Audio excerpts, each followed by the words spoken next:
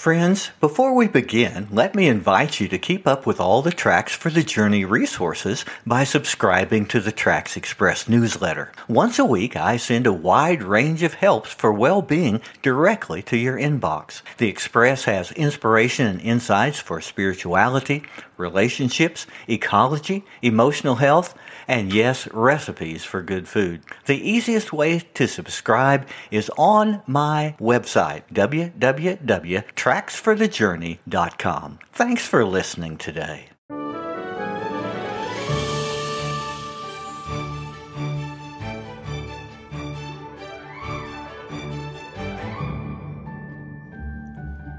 The discovery of our true identity can come when we reject the lies formed from our wounds and accept new truths about ourselves. The lies of this false self are revealed when we discover that we're loved by God in spite of our mistakes. We can leave the fear behind. We can become vulnerable and share our gifts with the world. We can then embrace higher purposes to follow out of those trials to a place of new hope.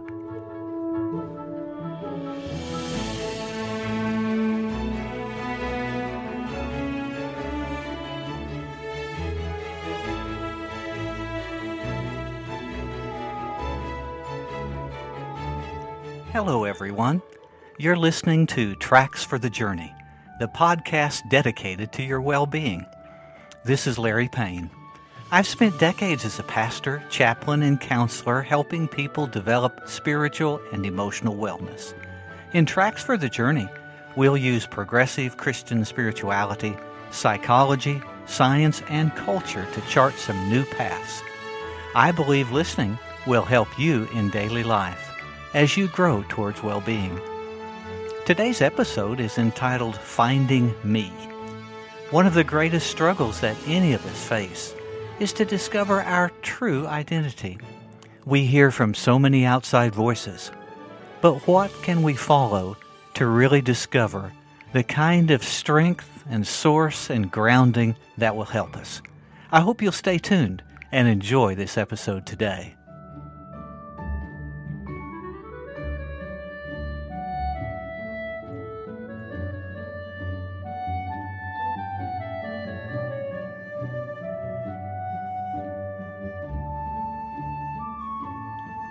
Years ago, the phone rang in my office. My wife's voice was mildly hysterical. "I can't find the baby. I've looked everywhere." I ran to the car and barreled home, thinking of where the 18-month-old could possibly be. We lived on a suburban street across from a busy schoolyard with lots of foot traffic and cars. Jan met me in the garage as I roared in. She had been busy in the house and the baby was playing in her room. Then everything was quiet, and the toddler no place to be found. The door to the patio had been unlocked, and Jan found the back gate open. I dashed outside and across the street to the large park near the school. There wasn't a blonde head to be seen anywhere. A friend from my office arrived who had heard the story, and I sent him towards the north to check those houses and yards. I headed south, looking around the neighborhood everywhere, peering in backyards, calling out her name. About then, a police car appeared at the curb, lights flashing, alerted to the missing child by my secretary. Then I heard an excited shout. Jan was in the front yard, holding the little gal. She was in her closet, asleep in the doll bed with Raggedy Ann, my wife said. My fear turned to joy as we all shared a laugh. She went back in the house. The baby went on to play, the policeman went back to his station, and I breathed a divine sigh of relief. If your family has a story like mine, I hope all turned out just as well. Yet there are times when we may feel deep inside that we don't know where we are or who we are personally. Life has somehow brought confusion and struggle. We're not searching for someone else, but for ourselves. And so today on this episode of Tracks for the Journey, I do want to explore the topic, Finding Me, the way to your identity.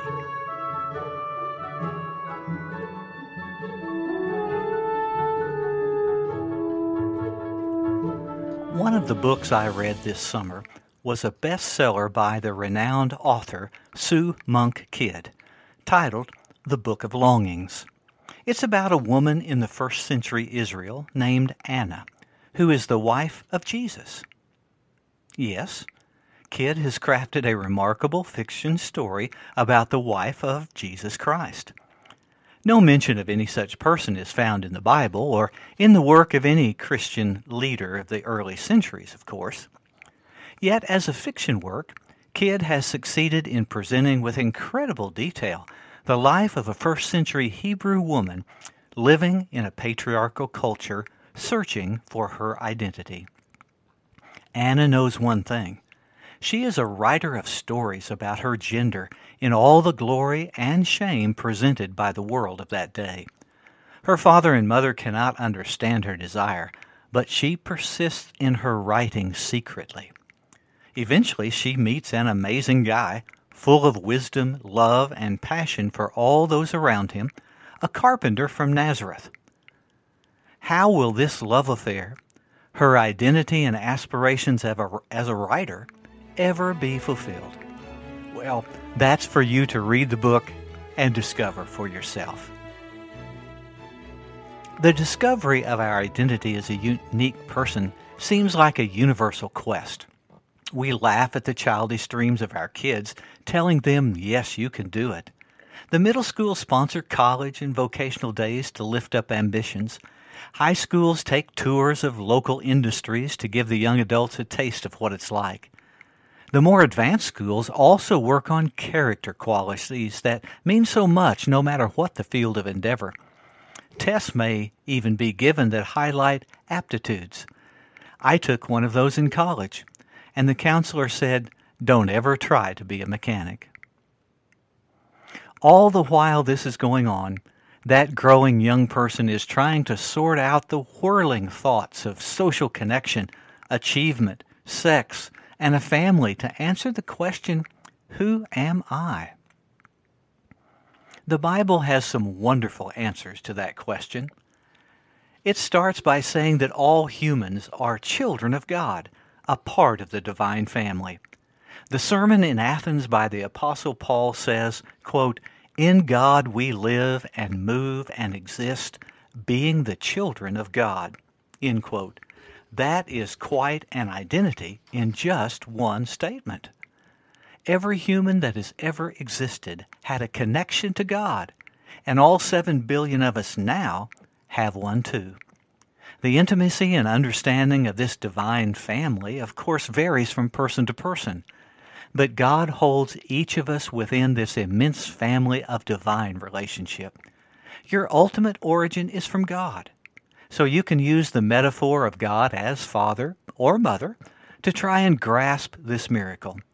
You are never an outcast, never marginalized. In this house of God, there is your place of belonging. You are loved and included at the table. How amazing is that? Another incredible truth about your identity is that you are a masterpiece of God's creation. Once again, it is the inspiration of the Apostle Paul writing, quote, "For we are God's handiwork, created in Christ Jesus to do good works, which God prepared in advance for us to do." End quote.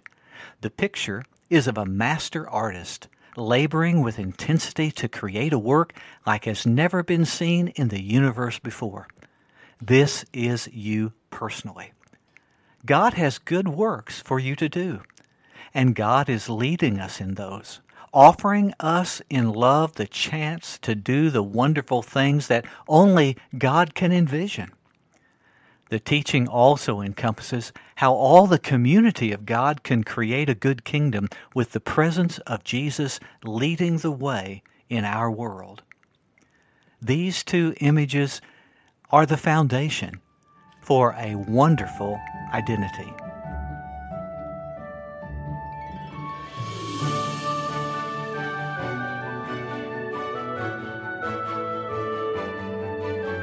Today we're talking about finding our identity. It is a challenge that each of us faces. The Bible gives us two great foundational truths that I've just spoken about. I think it's important, though, that we be alert to a countercurrent in our universe. Our identity is often forged in the depths of the valley, in the crucible of testing, or the night of wrestling with the unknown. In our world today, the struggle against adversity is fierce for many people. A pandemic has killed hundreds of thousands to create an ocean of mourning and sadness across the planet.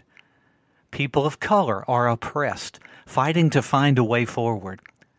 A tsunami of stress has tossed families into patterns of anxiety, anger, and depression. Refugees are trapped with little more than a tent of misery for comfort. Bloody conflict divides nations. We could go on and on with the struggles that surround our search for personal identity, and it can be so difficult in these hard times. Yet if we look closely, we can find a note of hope from within such times as this.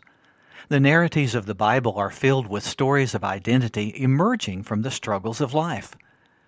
The Old Testament character Jacob wrestled with an angel he couldn't understand. Daniel went into a den of lions. Saul was blinded by a vision of Jesus and then took a new name. Peter was named by Jesus the Rock, just weeks before he would deny that rabbi. The theme is really clear. A part of our identity can only be found when we are tested and even broken. Then that identity can be remade for a greater purpose. Wounded, we can be healed to authentic wholeness. Now, there is a danger in this also. The danger is that the deep wounds from our valley or our struggle may trap us. A false image of who we really are may come from within that struggle and be hard to ever leave behind. We may seem to hear a wounded, cynical, or angry voice deep in our thoughts. That voice may declare, "This struggle shows you aren't worth anything. You're broken. You can't be fixed. You're unlovable. You'll always fail. You don't deserve good things." When that voice sounds in our mind, it may have been formed in childhood. Perhaps it emerged from a traumatic situation which stamped the indelible message on our mind. These hard and bitter words can leave emotional scars. We can call such things negative core beliefs. They become deeply embedded thought patterns about who we are, what we do, our capacity for love, and what our worth is to the world. A self-image formed from such damaging ideas can wreck our life. It can stamp out hope. It may push us to numb our pain with substance abuse. And such thoughts can often separate us from others due to a sense of shame. Sadly, these negative core beliefs ultimately rob us of well-being. As a counselor, I work constantly with my clients to identify these negative core beliefs. For some, the beliefs confront them every day, replaying the toxic words of a parent. For others, the messages are disguised, buried underneath layers of anger or sadness. For some, a harsh and angry religious tradition may reinforce some of the condemnation with heaps of guilt. It takes a heart of courage to take the risk of naming this pain and those corrosive thoughts so that some change can come. How wonderful it is when the beliefs are changed. Healing can come when reflection brings more realistic, rational, and balanced thought patterns. Then these caustic words can be left behind. How can we escape those disabling words and these dark ideas about our very selves? Stay tuned after the break.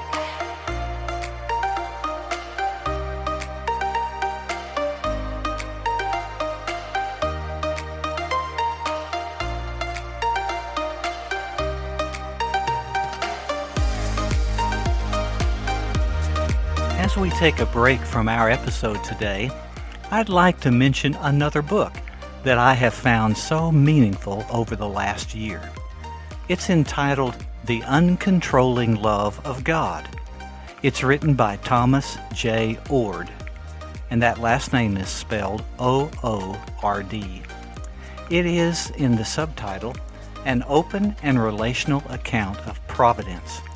Now, providence is not a word we use all the time today. It basically means that God acts to promote our well-being and the well-being of the universe as a whole. You may think, I'm not really into theology, Larry. This book is theology, but it is written in such an engaging and interesting way. I think you would enjoy it. It really dives into one of the biggest questions that we struggle with today. Can I believe in the providence of God, His care for our well-being, without making God responsible for the evil things that happen? In this book, Philip Clayton, one of the reviewers, says that Oord makes a powerful case for miracles and the providential care of the self-emptying God. It is a remarkably clear book, he says, and offers readers a welcome gift to personal faith. Oord is known as the theologian of love, and he talks of God and God's love that embraces all of us. I think you would enjoy this book, The Uncontrolling Love of God. It's published by InterVarsity Press Academic. Enjoy the reading.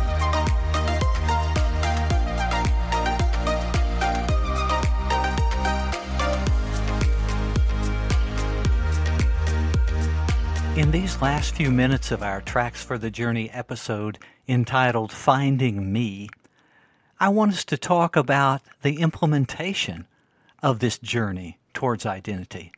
All of us know that it's hard.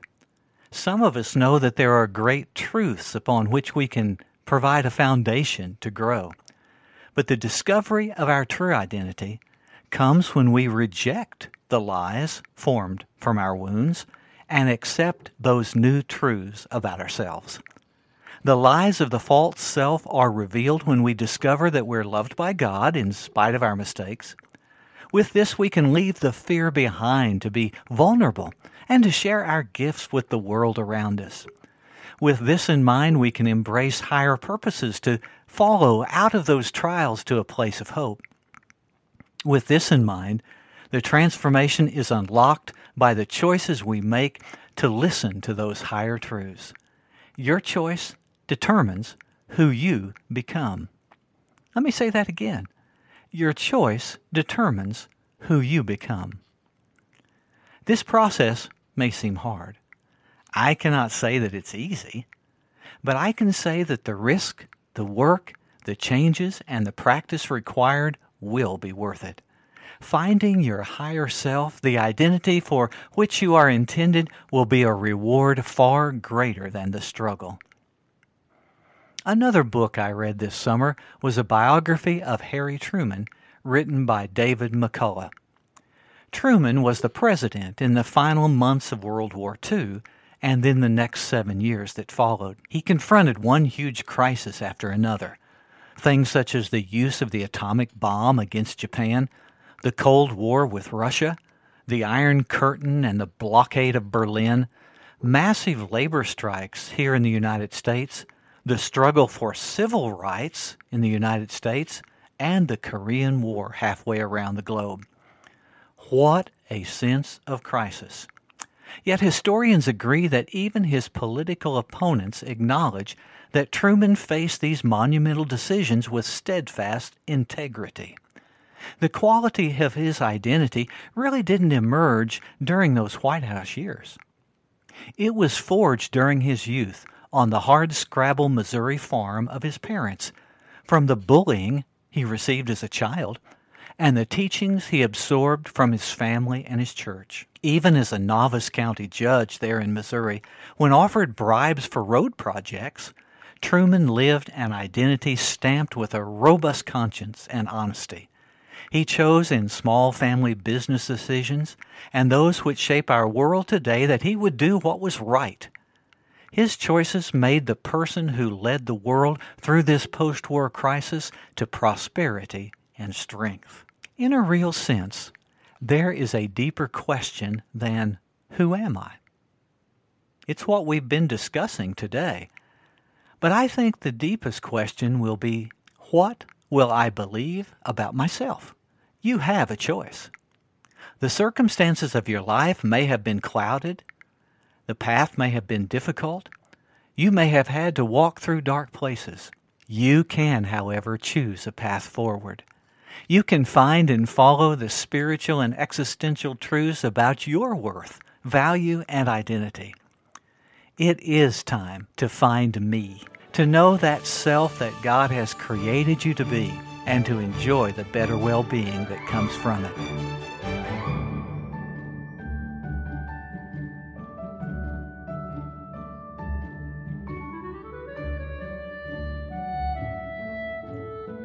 Tracks for the Journey is produced at the Bright Star Studio on the High Plains of West Texas.